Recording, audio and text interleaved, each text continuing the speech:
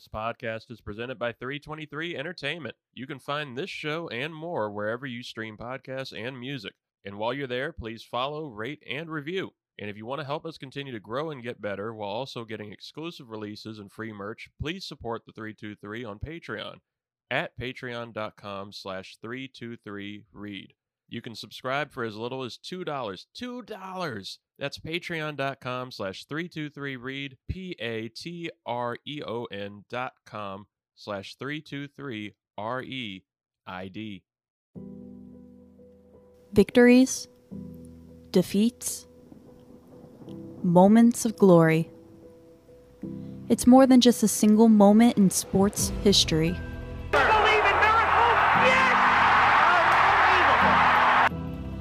They are points in time that influence world leaders. Sport has the power to change the world. Sport can create hope where once there was only despair. Start revolutions and guide societies. This is what democracy looks like. Black Lives Matter. Black Lives Matter. I am Emily Sissel. Join me as we explore the alternate realities of these moments and ask ourselves the question, what if? It's September 20th, 1973. Billie Jean King, 29 years old, is playing Bobby Riggs, 55 years old, in what is known as the Battle of the Sexes at the Astrodome in Houston. These two tennis players were trying to determine which of the sexes is better, male or female. Bobby Riggs was a self-proclaimed male chauvinist.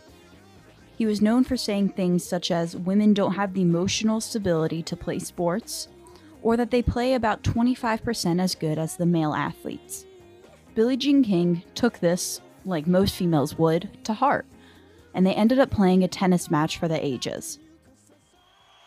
They played at the Houston Astrodome with 30,000 spectators and 50 million people watching on TV. King entered on a gold litter that was carried by men dressed as Egyptian slaves. Riggs then entered on a rickshaw pulled by women. This entrance could better be known more as a boxing entrance, but because this match was such a big deal and a spectacle, they decided their entrances would be just like that. It is well known that Billie Jean King ended up winning this match. The exact scores for the sets were 6-4, 6-3, and 6-3. This win legitimized professional women's athletes, female athletes as a whole, and women's rights. The lead up to this match is just as interesting though, because initially, Bobby Riggs actually played a different athlete, Margaret Cook, on May 13th, Mother's Day. He used a variety of different lobs, drop shots, spin shots, which is a whole bunch of fancy stuff to say he played a different type of game than women play. It is well known that the difference between male and female sports is the fact that we play different styles. When you look at men's soccer and women's soccer, people will say that men's soccer is at a faster pace, but it's actually more the fact that we play a different style than men do. This match was known as the Mother's Day Massacre. He ended up beating Cook 6-2 and 6-1. This loss is what led Billie Jean King to actually accept the challenge by Bobby Riggs, because previously she continuously told him, no, I am not going to play you. So the question that I ask you guys is, what if Billie Jean King had lost this monumental tennis match? There were a lot of different things in history that ended up happening after Billie Jean King won this match. The overall impact goes as follows. In 1972, Title IX was passed. And for those of you who don't know Title IX, there's a couple parts to it.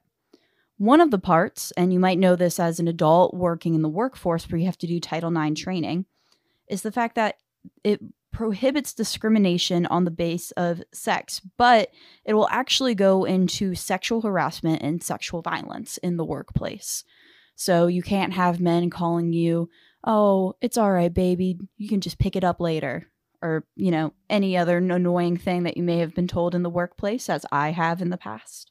But one of the other big things is that it actually prohibits discrimination on the basis of sex in education programs and activities, which means that if you have a men's football team in the fall for a high school, you would also have a women's field hockey team, for example.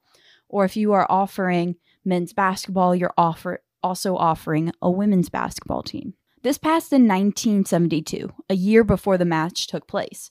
However, it was after this match, post-73, that people actually started to follow this. So they actually started to implement it in schools. We know for a fact that even if the U.S. government says you have to do something, states don't necessarily follow. It was the same thing when we ended segregation in schools. Virginia was pretty much the last state to actually integrate the schools. So post-73, they actually started to follow Title IX, and it continuously is used to this day as a way to defend women in sports. There was an increase in funding that followed this as well. So there was a 545% increase in college sports and a 990% increase in the high school sports for women, as well as a major increase about those same percentages for the participation in those sports. The 70s and 80s also were known as the first generation of men to view women as not only the homemakers. They started to get more jobs. Maybe some men would actually stay at home and take care of the children instead of the women. We also start getting the first endorsements for female athletes. Now, this is big. We think about it now, and most of the endorsements we see on TV are still men. However, in the 1970s and post the 73 match, that is when you actually start to get women being endorsed. There was also an increase, specifically in the tennis world, of women's-only tournaments. In the past, they would be mixed-gender tournaments with all of the men's matches having the highest prize money and having them be at the end of the entire tournament to where, more people were actually able to show up to these events. Women actually got together and said, hey, that's pretty messed up, so we're going to create our own women's-only tournaments. So, what if Billie Jean King had lost this match? Well, Title IX may not have been followed. There probably would not have been an increase in funding of these sports. The 70s and 80s generation of men, there would be a totally different view on women, and it would set the women's rights movement back decades. Women's only tournaments would probably have stopped. Endorsements for female athletes, who knows if they even would have happened in the future. And one of the biggest ones as well is the fact that Billie Jean King was one of the biggest defenders for gay marriage. And gay marriage being legalized by the U.S. Supreme Court is a much more recent thing. So if she had not been there helping defend this and push this along, who knows just how long we may have had to wait in order to actually even have that allowed. Billie Jean King was actually outed by news sources in 1981. Following that, she continuously was one of the main defenders organizing marches and putting a lot of money into helping both women's sports as well as the LGBTQ plus community. One of the funny things that I actually found was the fact that Bobby Riggs actually became, I'm not going to call him a feminist because I don't think anybody can call Bobby Riggs a feminist. However, he had a much bigger respect for women and the role in the community. They actually ended up being extremely, extremely good friends after this match. Billie Jean King was a pretty laid-back gal. After this match, she was totally cool with being friends with Bobby Riggs, especially afterwards. He said she played a great match and she was better than me.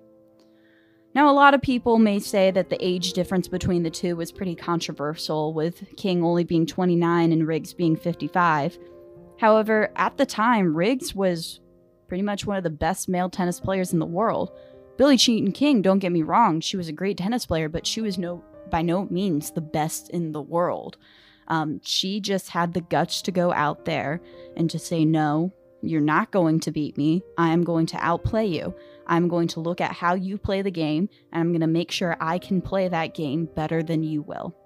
Overall, her story is possibly one of the most inspirational for me as a female, and having grown up as a female athlete. Knowing everything that she's done and thinking about my own career in sports, I'm not sure if I even would have been able to participate in nearly as many just athletic endeavors she allowed schools to actually fund these female athletes. And it's something that we are still focusing on, because if you think about it, one of the best basketballs in the player, Sue Bird, doesn't make nearly as much money or get nearly enough love and respect as the same way as athletes like Steph Curry and LeBron James do.